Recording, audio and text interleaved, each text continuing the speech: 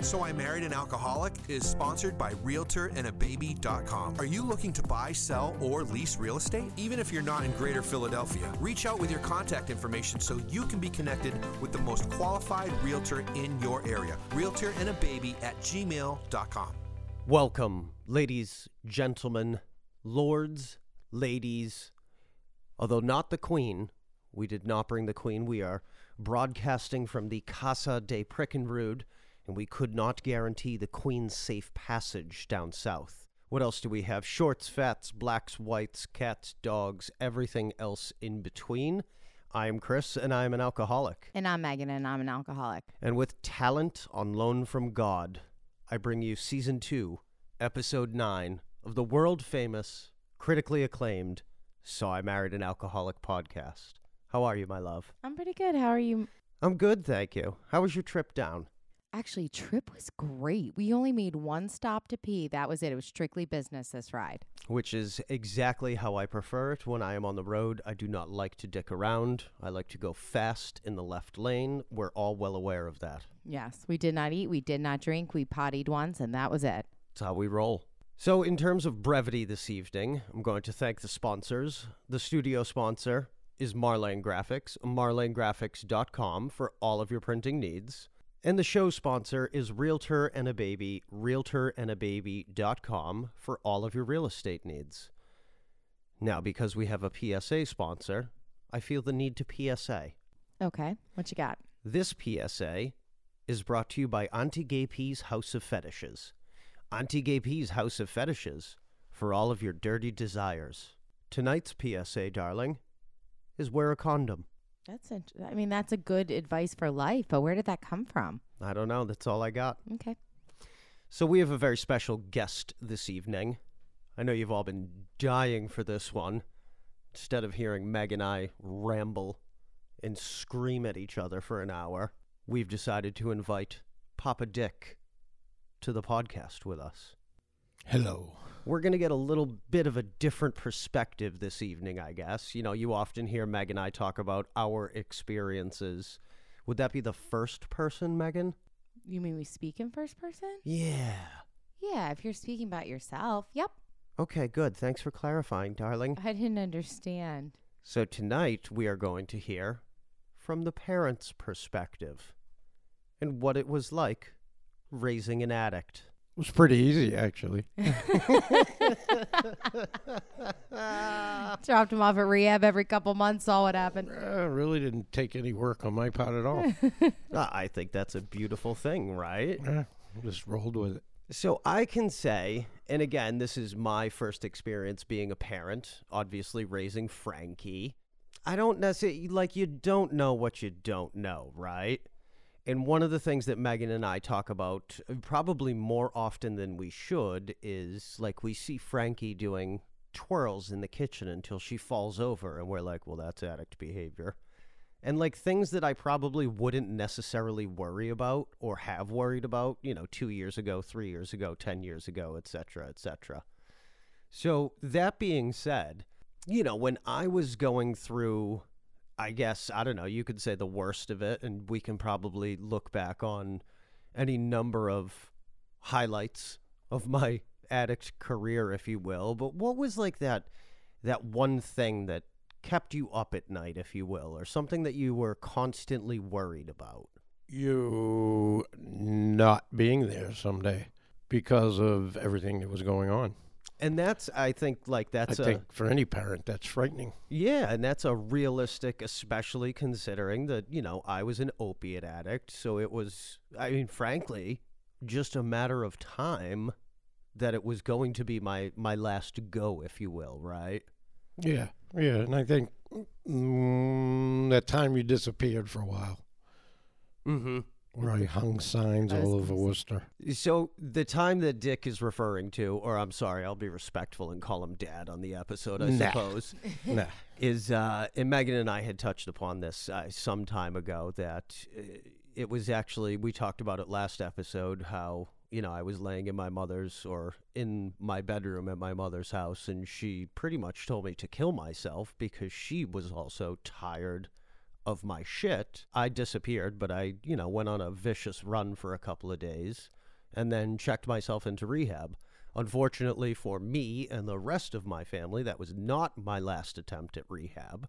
I'd like to say that some things had changed, but, they didn't. It was the same behavior, same bullshit once I got out. But yeah, I mean, that must have been incredibly difficult. And I look at Frankie and I think that, being the daughter of two parents who have addiction issues, like how helpless you must have felt, or, gone through any length or what have you to, find me, whatever the case may be. And, like we talk about it all the time, you can't change somebody. You can't make somebody do something, right? No, and as a parent, I think that's the hardest part. I don't even know if it's a helpless feeling. It's a feeling of, well, I guess it is helpless because you can't do anything. As much as you try and as much as you want to do the good things, as a parent, some of the things you do just become enabling. So unintentionally, actually. So that's maybe the most difficult part, is the not knowing. I don't think any parent knows how to handle it when it happens. Right. I don't think there's a right way to handle it per se. Every case is different. Like I don't think there's an instruction manual. They don't give you that one, when you bring your kid home from the hospital, like how to cope when they're a 20-year-old addict. There is not, and you don't realize, I guess, how much of an issue it is for the addict themselves to try to correct it, because you're on the outside looking in, and you think as a parent you can just tell them, you could give them the 9-iron, as you called it, which is total bullshit. But it's not bullshit. It's ask not my bullshit. therapist, ask my wife, ask my wife's parents. I never had to hit you. All I had to do was make believe I was taking my belt out of the loop, and you and your brother ran for cover. Exactly. The threat is worse. It was easy. It was no challenge. That's because he's a wimp. Yep. So do you think that there, and again, I think from my perspective, full disclosure, I mean, I don't think that I ever hid the fact that I had an addiction. Maybe at some points I was better at hiding it, but I think it was very well known for a long time that I was an addict. Correct me if I'm wrong. No, that's correct, but we got to back up. So, Oh, I'm sorry. yeah, we got to go back to like the 90s Ooh. when Papa Dick was quite the pothead. Do you want to go And here? I don't, why not? I don't Yeah. really care. Okay. I haven't smoked pot in 20 years, so, Okay. I just, I mean, that's fine. I'm not, I know you are I a don't- pioneer of industry. I don't want to fuck up anything that you have going on. was a pioneer of industry, is the Excuse operative me. word. Excuse me. It was the high-tech business back then. And actually, in the 80s, the entire industry was fueled by cocaine. And people didn't do it to get high. They did it to work 3 days in a row without sleeping. So, but back then, yeah, we smoked a lot of weed. And I think that we used to hide from you guys until we opened the club. And then it kind of was out in the open all the time. And it wasn't a big deal. No, it was, I mean, socially, it was still illegal, but I think it was a little more socially acceptable given that atmosphere. And the whole pill thing wasn't, I don't know, for my generation, looking back on it, I guess it was a big deal, but it really didn't seem like a big deal at the time. The only people that were into heroin and pills in my neighborhood were the guys that came back from Vietnam. They came back messed up. Right. For the rest of us, it wasn't. It was just recreational stuff. Yeah, it was more taboo. That's even how I grew up. Like, I would have thought of pills and heroin as something that, like, only the dregs of society did. Like, Oh, yeah. you were talking about the amount of people that have died in your graduating class, Chris, of overdose. And that, like, blows my mind. Like, that it was a more, I don't want to say acceptable, but, like, oh, you went to high school and then everyone was popping pills. Like, that blows my mind. And we grew up in the same time period even. There weren't functioning drug addicts Yeah. back then. If you were on heroin, you were curled up in a corner someplace with a needle hanging out of your arm or whatever. Exactly. But this whole opiate thing turned into people becoming I guess you call them functional alcoholics, the same thing, where people can drink and they work and that's actually their normal being. We talked about too, like Worcester was on the forefront really of the opiates. I think it reached you guys before it even reached us. Like it became more commonplace up there. Yeah, I think Worcester was probably living in the trenches. I mean, if we go back to, the 80s and 90s, I think Worcester was probably, one of the top 10 heroin hotspots in the country. But then fast forward and you bring on the opiates, the pills, if you will. And I think Worcester, for whatever reason, probably its proximity to New York City and the ports and Boston and 95. They call it the OxyContin Highway. For whatever reason, it became that hotbed of opiate abuse. And again, I think they were functional. I mean, people... And I don't really know about the whole OxyContin thing and everything, but back in the day, it was just Percocet. That was the opiate. Well, yeah. I don't know if there was...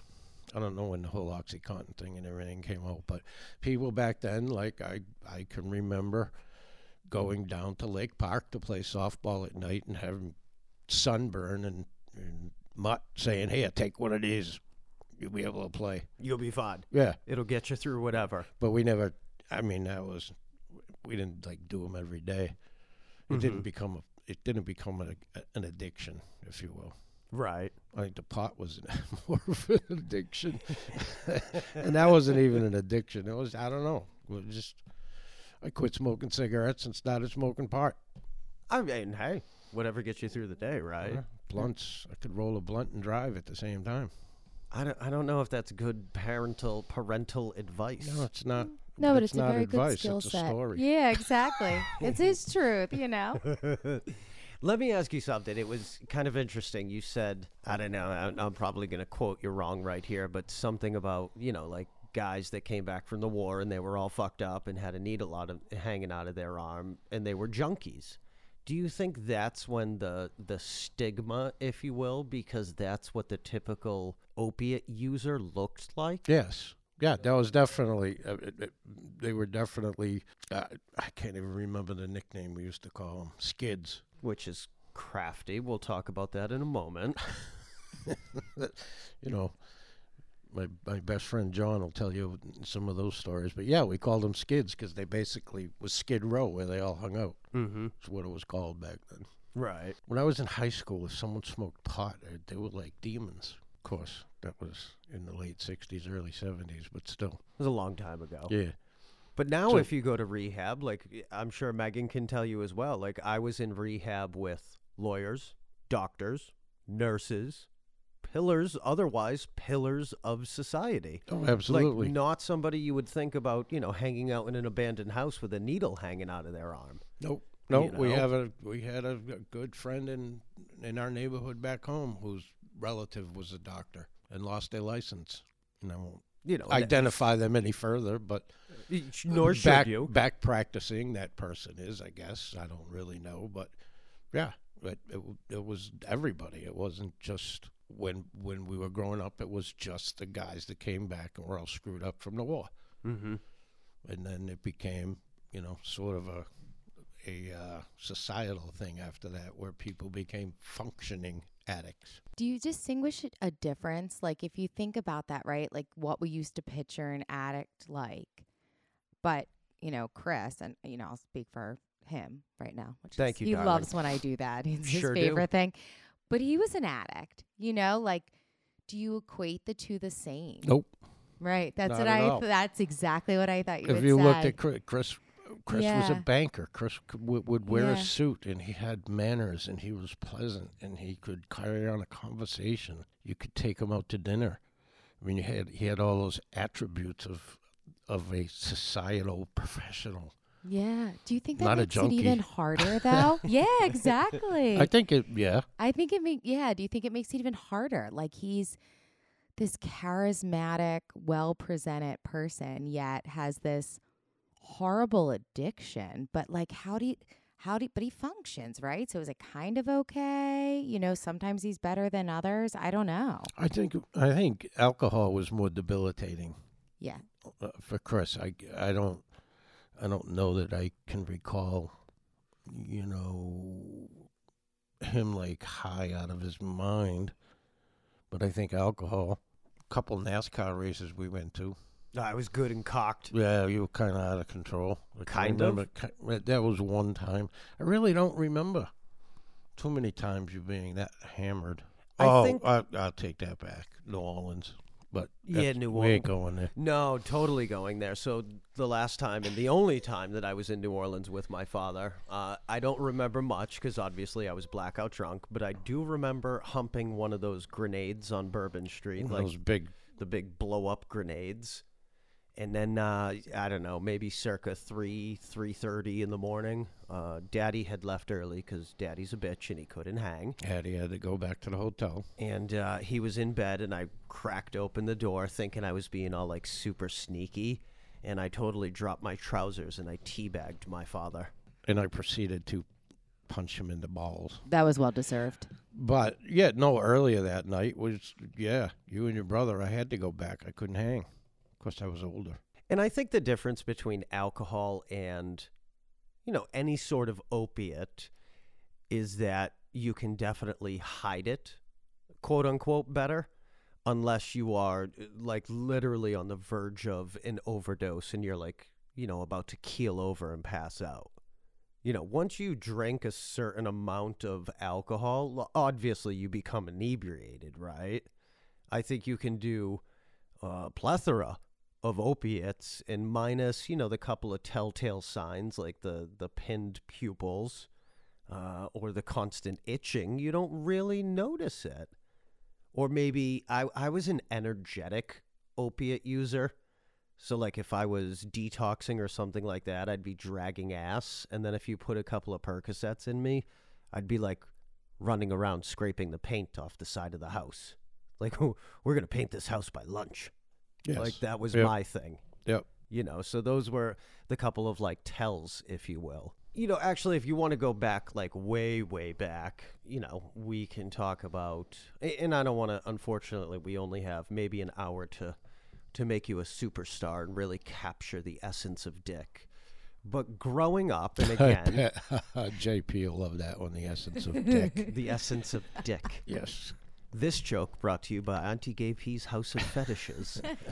I see myself doing this now with Frankie, and I'm not talking about like I want Frankie to have, the best jewelry or the best this, the best that, but I, as well as Megan, as providers, think that it is not only our job, but our obligation to give Frankie the best of everything, and that includes the best opportunity to succeed at life, the best education that we can possibly provide her.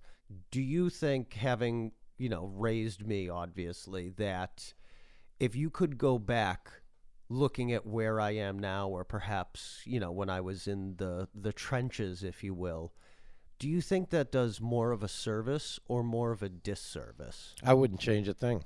Okay. On what we did. And I would do the same thing for Frankie. Yeah, you guys, we did everything for you guys, and we were lucky at the time. We made, a decent amount of money, and we experienced things that, 99% of people in this world will never get to do.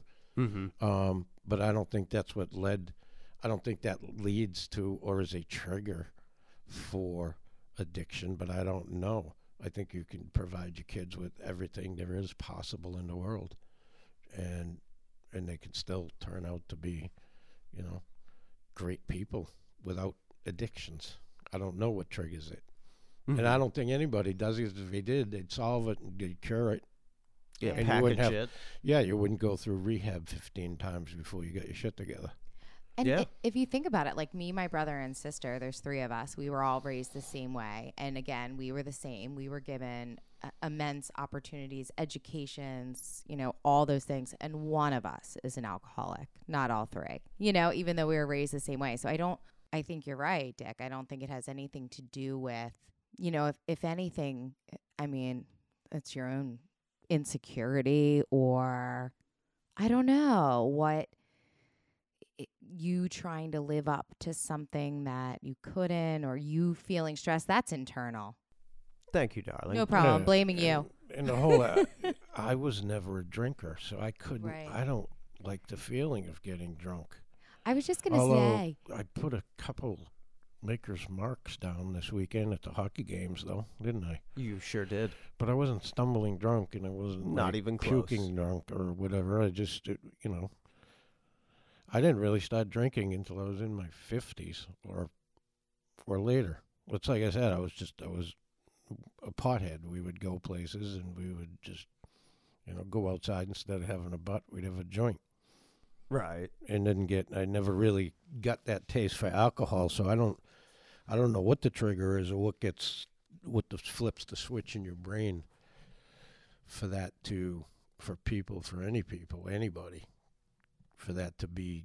Well, and I think it's a two-hit theory. I think there's genetics involved and then something in your life, some outside force or internal force that you just can't deal with. And that's, where it goes. But yeah, I look at you, Dick, and I don't think of you. I mean, I didn't know you back then, even in your partying days, but I can't imagine you as ever abusing alcohol. So I think that watching Chris must have been like mind blowing. Like, how can you even understand that? You know what I mean? Yeah, it was. And the whole drink. Well, actually, I didn't see the whole drinking thing.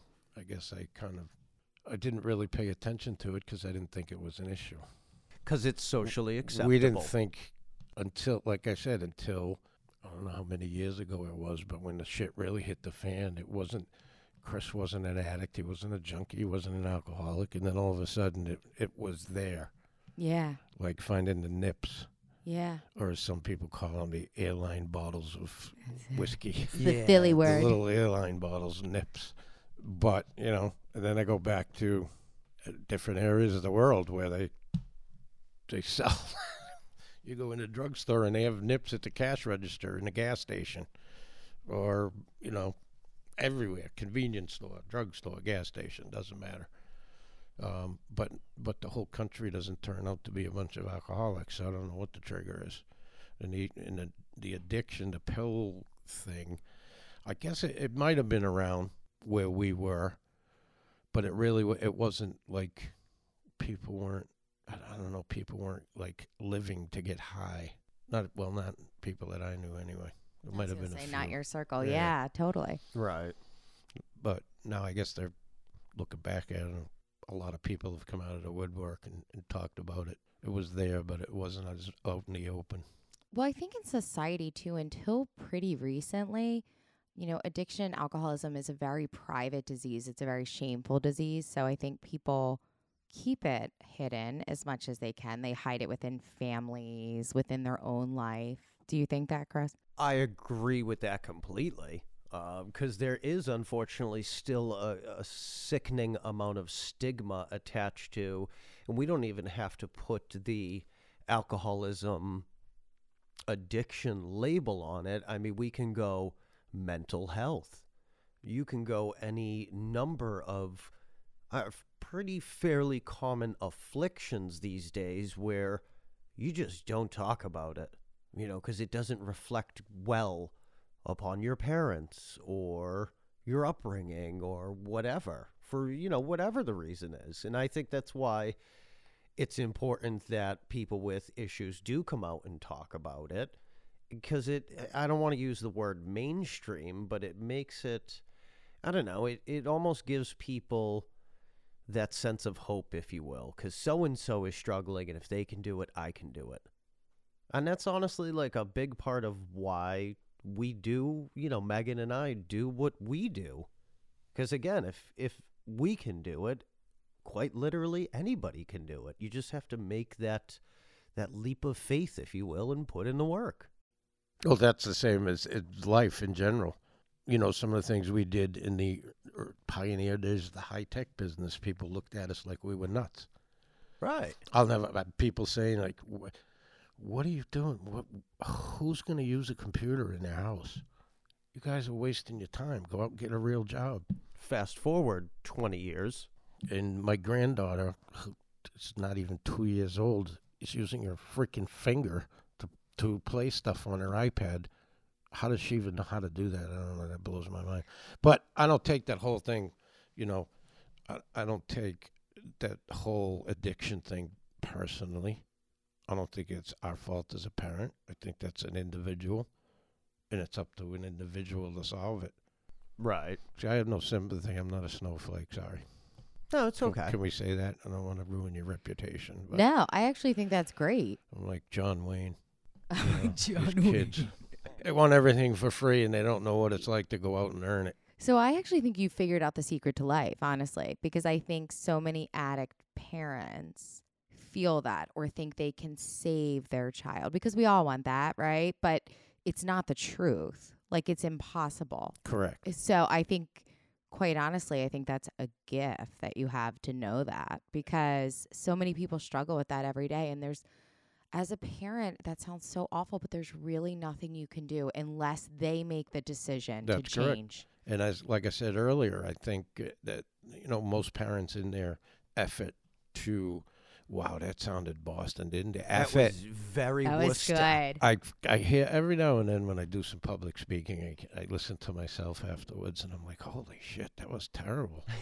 Oh, I That was love right it. up. That was I love right it. out of the streets of Southie. Perfect. In their effort to help their kids, they actually end up being enablers and making it worse. I think there's like two directions you go, right? Either you like hold the hard line or you enable. And I think as a parent, it's hard to do either one. Like, and I don't know what's right or what. I mean, we kind of joke about it, but I always say, like, I'll be a terrible parent to an addict because I'll be like serving the peanut butter and jellies down in Kensington. Like, I know that about myself. I know that I won't let them starve. I won't let Frankie or Mac not have a place to stay that night. And that's also probably not the right decision. I just know who I am, where I think Chris will do a better job. He'll follow that Dick motto that says, no, get your shit together and we'll see you when you're ready. Yeah, and I've had some, talks with Chris's mother about that back in the day when Chris was having his issues, saying you can't give him a car, you can't give him money, and I don't care what he tells you it's for. He's a liar. It's gonna- probably for drugs. He's Yeah. gonna sell it or hawk it or whatever, and nothing's gonna change until he wakes up in the gutter someday. And I that's a cliche, I guess. I don't know when you gotta hit rock bottom, but I guess it's true. Until you as a person make that choice or decision or whatever the hell you call it to not give in to your addiction anymore, you're not going to change it. It's like my addiction now is food and cars, which both could kill me at some point. If they don't, Jude will. In varying I think degrees. the food is killing me. Slowly. And one I more eat vehicle, several, Jude's going to out you on the back in the back. The several heart attacks I can attribute to the diet back in the day. In having an automobile that does 0 to 60 in less than 2 seconds and will make you pass out, could also kill you. Right. But I find that when I was driving on a full stomach, I did a much better job. So the two go hand in hand, unlike alcohol and driving, which is, Yeah. that's A not sandwich good, never really hurt anyone, it's right? not a good combination. So, but those are my addictions, but they're not as debilitating, I don't think. And they're not harming other people. You know what I mean? I think that's No. a big part of it. Like, just because you like a good steak, you're not going to kill anyone for it. Or rob a bank. Exactly. Unless the Maybe. Russians invade us, then I will be killing people for steak. And it's going to be whoever has the most guns and ammo is going to win. They get the Wagyu. Yeah, that's what it is. Oh, the Wagyu. That's what it is. I feel bad for the people in Ukraine right now because they have no choice. They have to deal with it. Yeah. And the ones who are going to survive are going to be the ones who are the tougher ones and have the whatever you call it, intestinal fortitude Yes. to make those tough decisions. Mm-hmm. That's like, getting clean. It's a tough decision, and it is a decision, And, I think. and I don't Chris- know. yeah. Well, the think so. decision to get clean is definitely a decision. We've talked about this before. Like, I think at some point, well, I think the first couple of times you use, especially an opiate, which is a highly addictive substance, it is a choice. I don't think we're going to ever debate that here.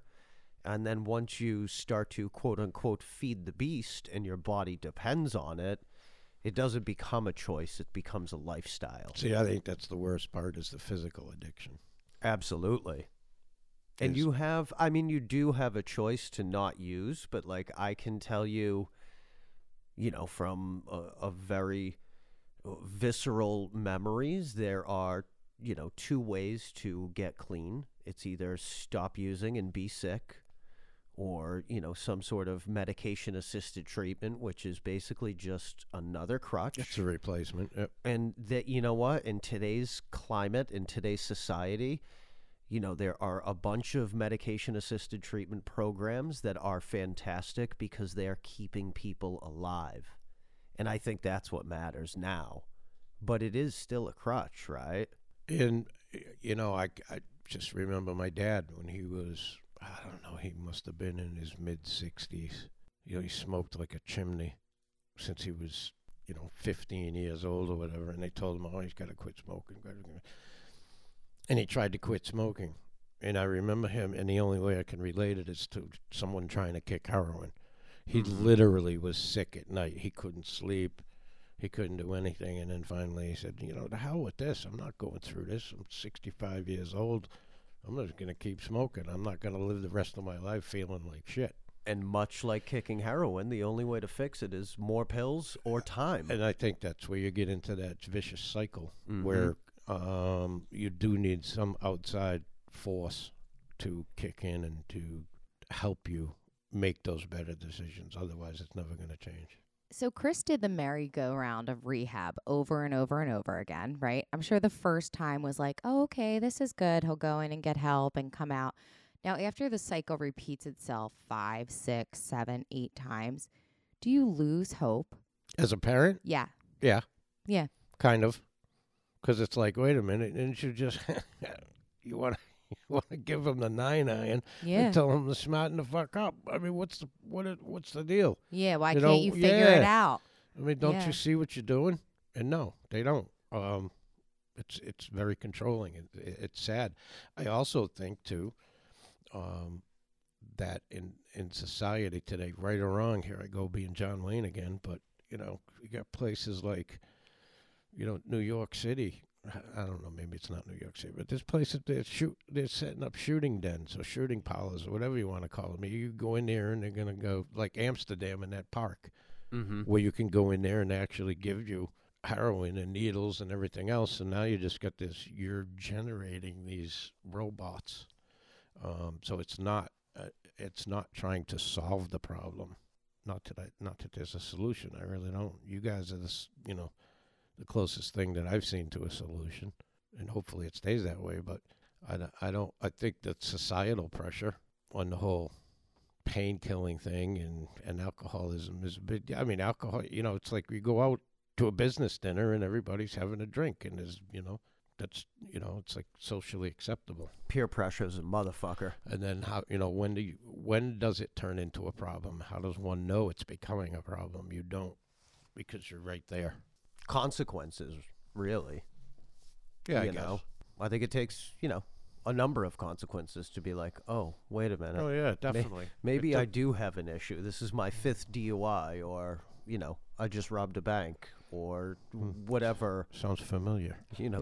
Whatever life issue you're going through at that particular moment. But even that, Chris, like that wasn't enough for you, was it? That was not. I would like to say that was the last time, my last straw or my bottom, if you will. But no, unfortunately, there were at least a couple more years of abuse after, I was literally sitting or standing in front of a judge facing years of prison.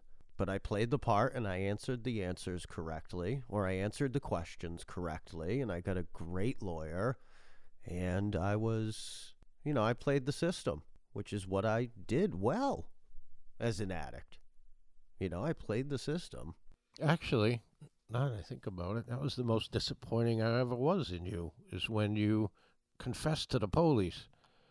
And I was like Tony Soprano. I was like, I have a fucking teach you? You don't say anything. You don't admit to anything. Keep your mouth shut. Well, in my defense, I took my brother's advice because I don't think that I had told you initially. I don't think we had the, hey, Dad, I just robbed a bank conversation quite yet. No. So you thought I'll go to Rick and see what he thinks? Because Rick was a career law enforcement officer, Okay. and he also has a very somehow thick and made-up Worcester accent. But I asked him, and he was like, no, if you're on, like, he copped me. He was like, well, if you're honest with the police, then they'll go easy on you. Yeah, that's like, yeah. But it's not the police that goes easy on you. That's it's right the out of Law and Order. justice system. They don't go easy on you. Nobody goes easy Yeah, the on you. police were very nice to you and made you a cup of coffee and all those things. It was I demanded espresso in my jail cell. the judge that said, no, sir, that's not how this is going to go down. At the end of the day, that's their job, is to get you to open your mouth, and then they hand it off to someone else, and they look like a hero. That's right.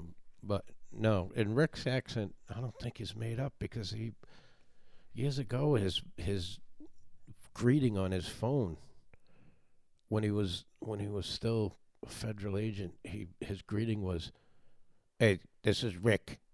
I can't answer the phone right now, but leave a message after the beep." After. After. That's And that was AFTA. I always listen. I used to call him and I'd play that for my friends at work just so they could hear his accent, and it would be pretty funny.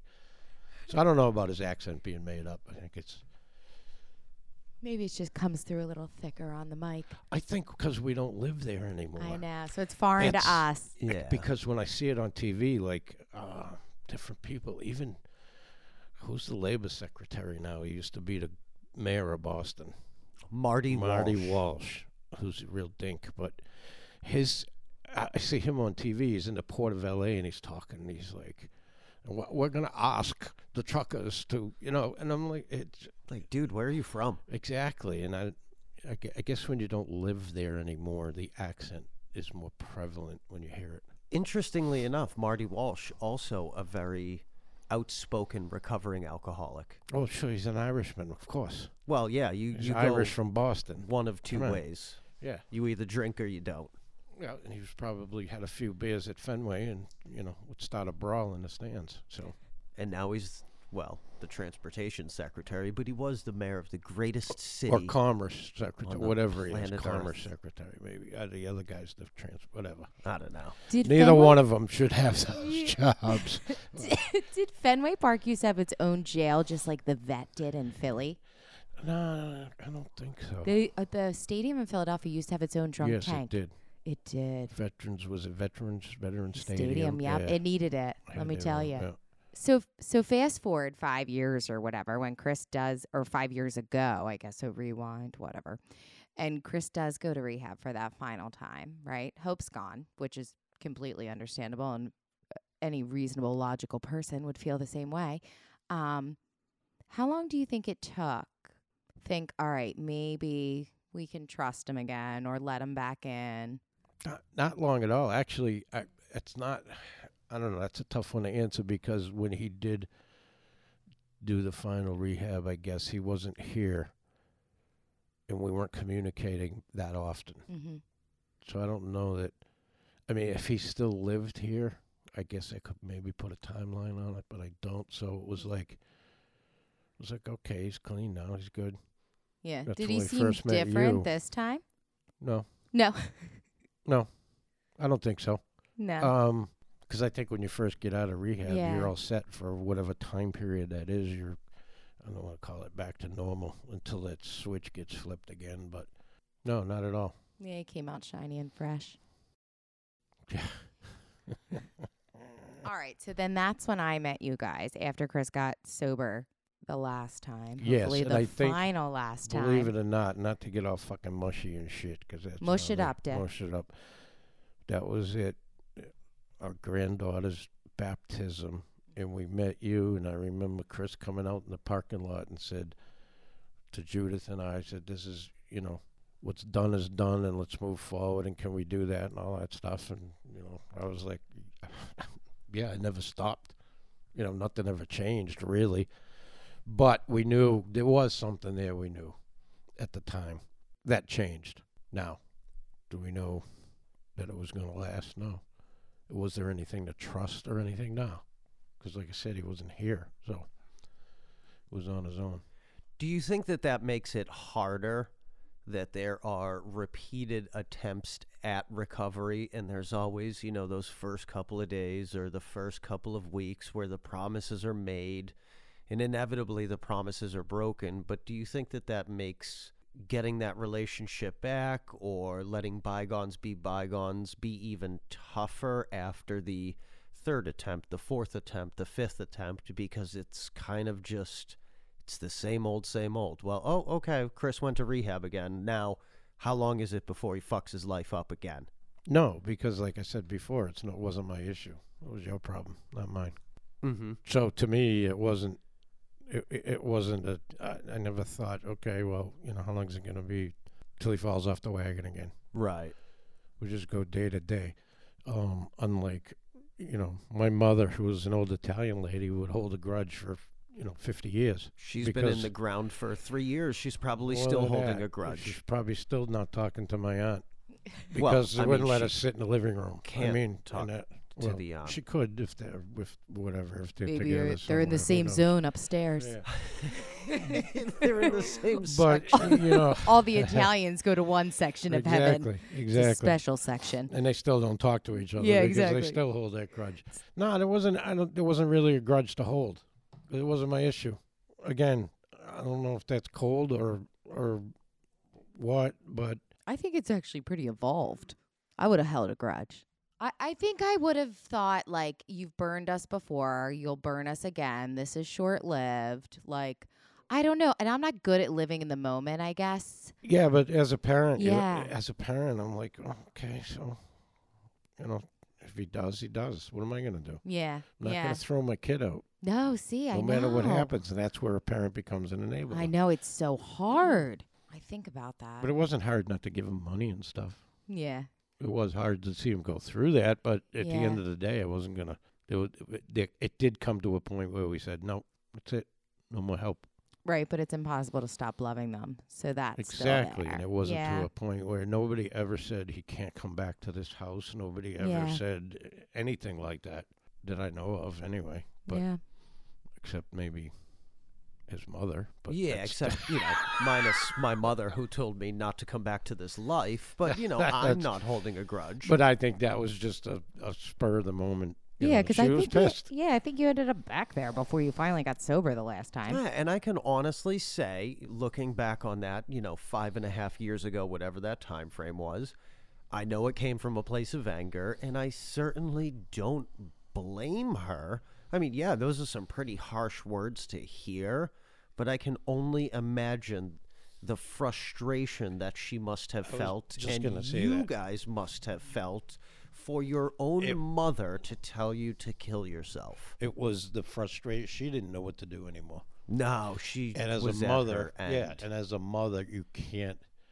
I just said mother. Mother. As a mother, you can't just throw your kid away like that. You can't watch them. So the knee-jerk reaction was to verbally express the anger. Mm-hmm. And I think you've heard parents of a lot of addicts who have passed away, who've died from this disease. You will hear them say they're finally at peace, or I finally sleep again at night. And I know that sounds horrible, but I can understand that constant worry. I mean, from the day you become a parent, you worry, right? About your kids. You don't want them to fall. You don't want them to get their feelings hurt, And when they're an addict and they're out there running the streets or doing whatever nonsense they're doing, like, that's a lot of sleepless nights, And you hear parents of addicts who have died from this disease say they're at peace, And back to, do you treat them any different or whatever? Absolutely not. In fact, Chris and I just attended 2 Hurricanes games, and I think the first thing I did when we sat down was order a beer. Yeah. And I'm like, all right, I don't care. He's an alcoholic. That's his problem. He doesn't That's have to it. drink. And if you can't go out in public anymore and not have a drink, then you need to fix your problem because you still have it. Chris and I say that all the time. We have to live in society like everyone else. We had someone in our family who said, they're coming over for Christmas or whatever, and would you mind not drinking or having any alcohol in the house? Like, yes, we do. If that person is going to live in our society, then they need to learn to be around alcohol and not abuse it. And Yeah. it actually makes me way more uncomfortable where people are like, "Oh, you're an alcoholic, you're an addict. We're not going to drink." And I'm like, "No, that's not really how 'Cause then this it like works." shines a light on it. Oh, you're gonna not. I mean, there's 18,000 people in that arena, and besides the children, everybody had a beer in their hand, or a mixed drink or something, Or a coffee. or a coffee. That was just which you, there was honey. only one little place that I didn't Yeah. even know they sold coffee. He there. found it, I though. looked for it the first game and couldn't find it. We ended So up instead, you came back with a double maker's mark, having in a Starbucks thing. which is very nice of you, Daddy. Was there all people just like you there, honey? I don't think so. No, No, it's I probably think- like ladies. No, actually, there was no one at the coffee thing but Chris. No, Everybody else was lined up at losers. the beer cooler. So me and two other people with a big book from AA. Yep. Well, I think too is like alcoholics and addicts, like we know our limits, right? Like we're cool to go to a game, we're fine to be where people are drinking. Like, are we planning a trip to walk the Vegas Strip anytime soon? Probably not. No, I mean, we actually just had that conversation the other night. Like, would Megan and I go to Vegas? And I think Jude was the one that was like, no, it's actually very family oriented now. Yeah, But still, that's not really my jam. I don't know. I've been to Vegas a lot, and I'm not a drinker, and I didn't go there to party. We went there for the shows, and not even gambling. I mean, I could definitely do some gambling back in the day, Mm-hmm. but we never went to Vegas and drank. Again, I was never a drinker. Now I will go back to the pot thing. I'm around people now that smoke pot. Like, we went to that wedding up in Boston, and there were people. Everybody in there was a pothead, I think. Mm-hmm. And it doesn't make me want to smoke. Right. So I don't know. It doesn't. That part of my brain doesn't have that thing that switches on and off when I'm around somebody like that. So I guess, it's the same thing when we went to the hockey game. I had my beer like I always do, and you have to deal with it. And Just I'm so- okay with that. Just like here. I mean, there's beer in the house. There's a cabinet full of booze. A drawer full of weed. Yeah, There's probably. all sorts of accoutrements Yep. in the Casa de Dicky. Yep. Whatever your poison is, I'm sure you can find it somewhere in this house. And that's okay. Who just shit themselves? Must Not be me. you. Not me. I don't I smell don't it. smell anything. What do you smell? I thought I smelled a poopy. Oh. No. Oh. Okay. But I have the vid, so I can't smell. That's It's also all your right. problem, Chris. Yeah. Well, I've had the vid, whatever you call it. You're recovered. Megan said I have the long vid now. The long vid. Because the effects Which is like last that for- chronic Lyme's disease. Yeah. That bullshit. Fibromyalgia. I don't know. I lost the taste for Chinese food. That was a joke. I get that, How'd you Daddy. get that joke? I got that. I like when this whole thing started, we went to your house and we went to the Chinese restaurant and you came back with a Corona and you were pointing and I didn't get the innuendo. And little did I know that 2 years later, 7 million That people were would gonna have be dead from it, perished. yeah. Oops. Oops. Typically poor timing on my part. But so back to Tasteless the China jokes. virus. There's another good example. Donald Trump. I don't care. You can hate him, love him, whatever. He doesn't drink. Never drank. Never smoked. His brother died from alcoholism or whatever. Was, and they were both raised the same way. They Yep. both had the same opportunities. One turned out that way, and the other one. So I don't know. It's not. It's a two-hit theory. I mean, there's a genetic link. I don't know if there's any alcoholism in your family, in your side of the family, Dick. But I mean, I think, on Alice's side there is. I don't. We're not going to call anyone out. I I'm know just there was saying. a lot of heart disease in my mother's family. Although my mother did have one brother who died really young, who used to come over to visit every Sunday morning, and he would have a coffee, and they would give him some whiskey to put in his coffee. We didn't think anything about it, but looking back on those days, we've discussed it, and he was probably an alcoholic. He had the shakes, so we just had a little shot to get I him don't through. remember the shakes, but we remember him having his coffee and my mother giving him a shot of whiskey or a Canadian Club or whatever the hell it was, some kind of cheap booze that my dad probably had. Interesting. But I don't know. No, there was no alcoholics that I know. that I know of. Not on my mom's side. I know, like, my dad's side has some strong alcoholic roots.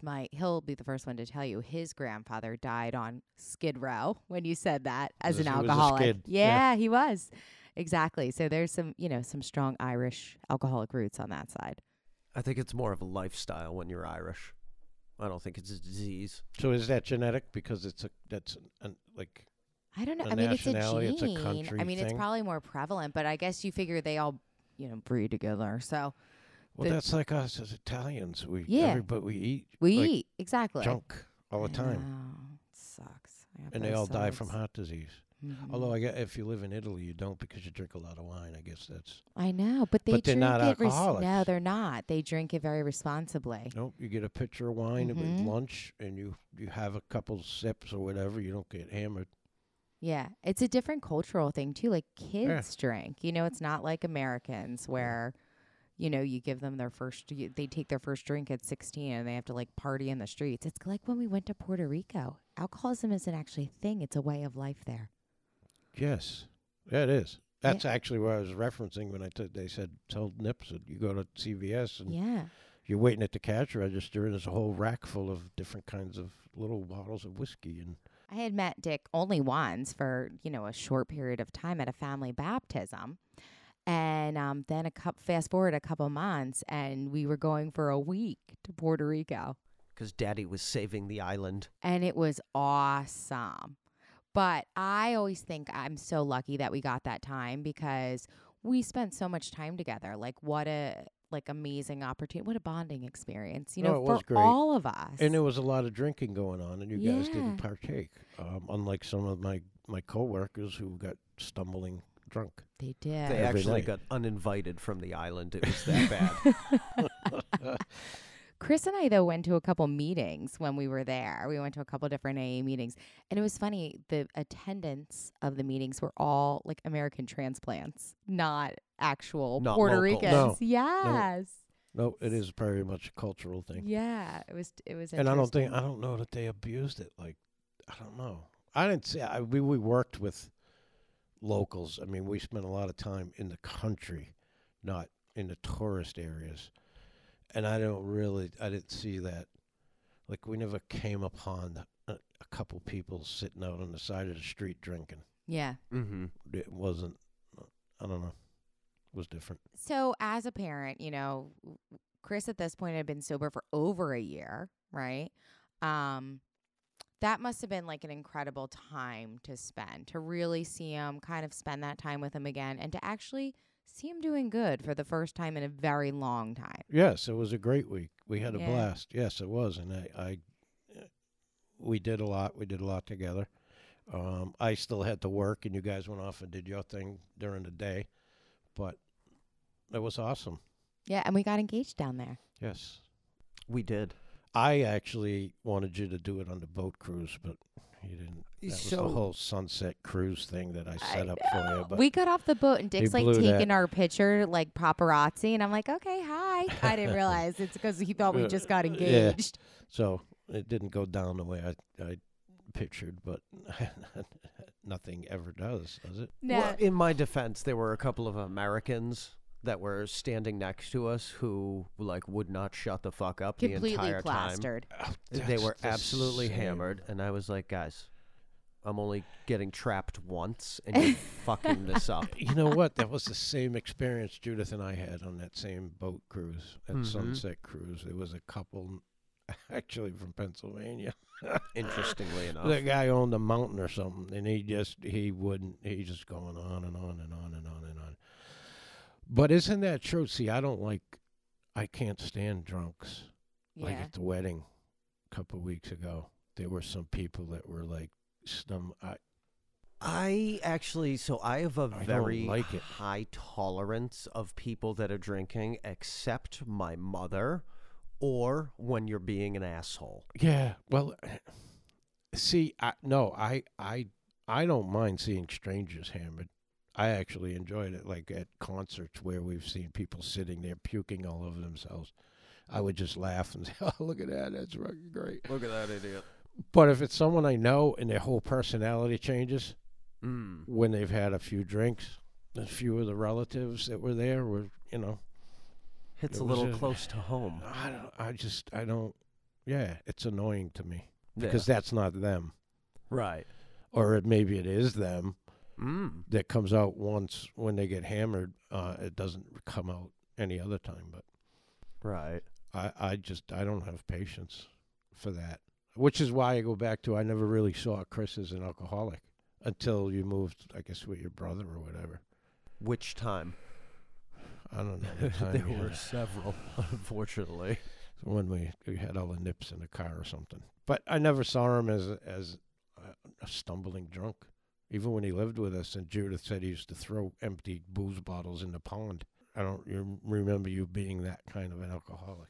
I don't necessarily remember that either, but that's probably because I was that kind of alcoholic. I just don't remember any of those particular events. Yeah, Judith and Joey seem to remember that. I don't. They're Maybe all it was. butthurt. You know what? Again, I was working and I was out of town a lot, so maybe I didn't see it. Ignorance is bliss. Yeah. I I like it. locked you in your room once for the pills. I remember that. I don't remember that. Yep. At the first house we had when we were down here. Yeah. And your brother, Mr. Law Officer, you can't do that. That's holding someone against their will. That's kidnapping. You're going to get arrested. What a tool. Yeah, okay. You're like, no, I Yeah, bore okay. him. I can Come do in whatever here. I want. Yeah, Get exactly. arrested. I feel like I that's do 30 days standing on my head. I feel like that's a bullshit story because I can't imagine that I wouldn't just like open the window You didn't. You or actually escape somehow, or you maybe didn't. I was just that But you had no fed choice. up. You had no money. You had nowhere to go. You had whatever that vehicle was that had full of ants. You had nothing. He had a vehicle full of ants? I think it was a Explorer or something. It was an Explorer, and in my defense, it was North Carolina. Ants get into everything. It was, yeah, they were in a heating system or something. I don't remember Whoa. exactly, but yeah, it was nasty. This is coming from the woman who's got literally 85 pounds of trash in her vehicle. Don't judge me. I'm just Yeah, I'm not saying. going to the trash thing in the vehicle because I have no. That's No Yeah. patience. No, I always had fairly nice vehicles and always kept them clean. And I just know when you get pulled over and the cop looks in your car and sees that mess, then they're looking. That's a reason for them to go further. I believe that's called probable cause. Yeah. Well, it's just I don't know. It's like a bad truck gets pulled over at a weigh station. If a truck looks like shit, the guy's getting pulled out back. 100%. So Any advice to parents after everything that you've been through with yours truly? There's parents that have a child struggling, or I guess anybody else in their family that's struggling or close to somebody, maybe even a significant other. What's a little bit of advice that you would give them while they're in the trenches? yeah, I don't know if it's advice, but it's what I try to do, which is don't be an enabler. You can't make them do anything. Number one, so that's worse on your psyche than their problem or watching them go. That problem is for you to try to do it and not be successful, which is you won't be because that person's not going to. Typically, is not going to take that kind of advice from a parent. It takes it something outside, like you guys went through.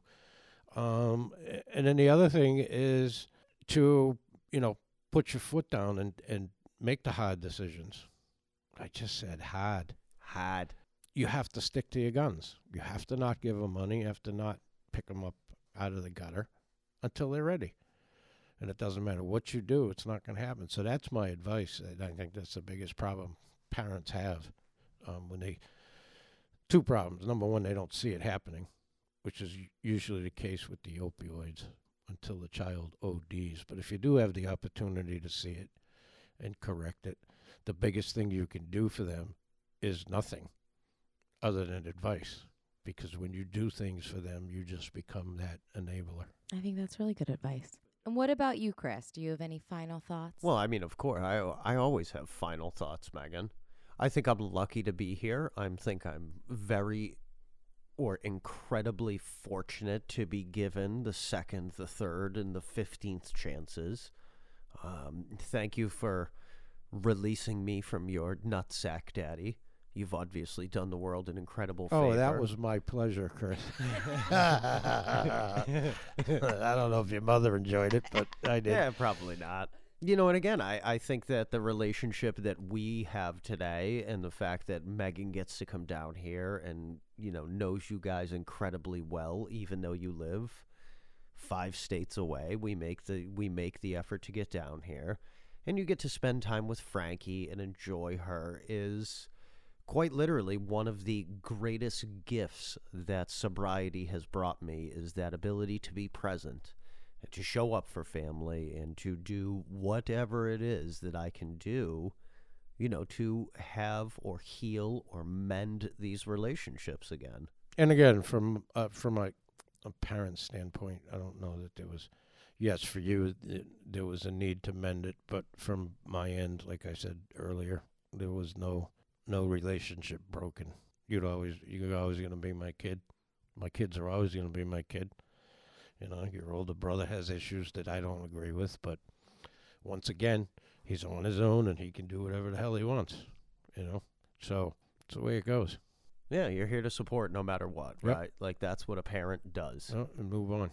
And now you get Frankie. Does that blow your mind on a daily basis, Dick? The fact that my son, who was a womanizing SOB, has a daughter. Yes. And she's incredible. Yes. All my grandkids are incredible. Yeah.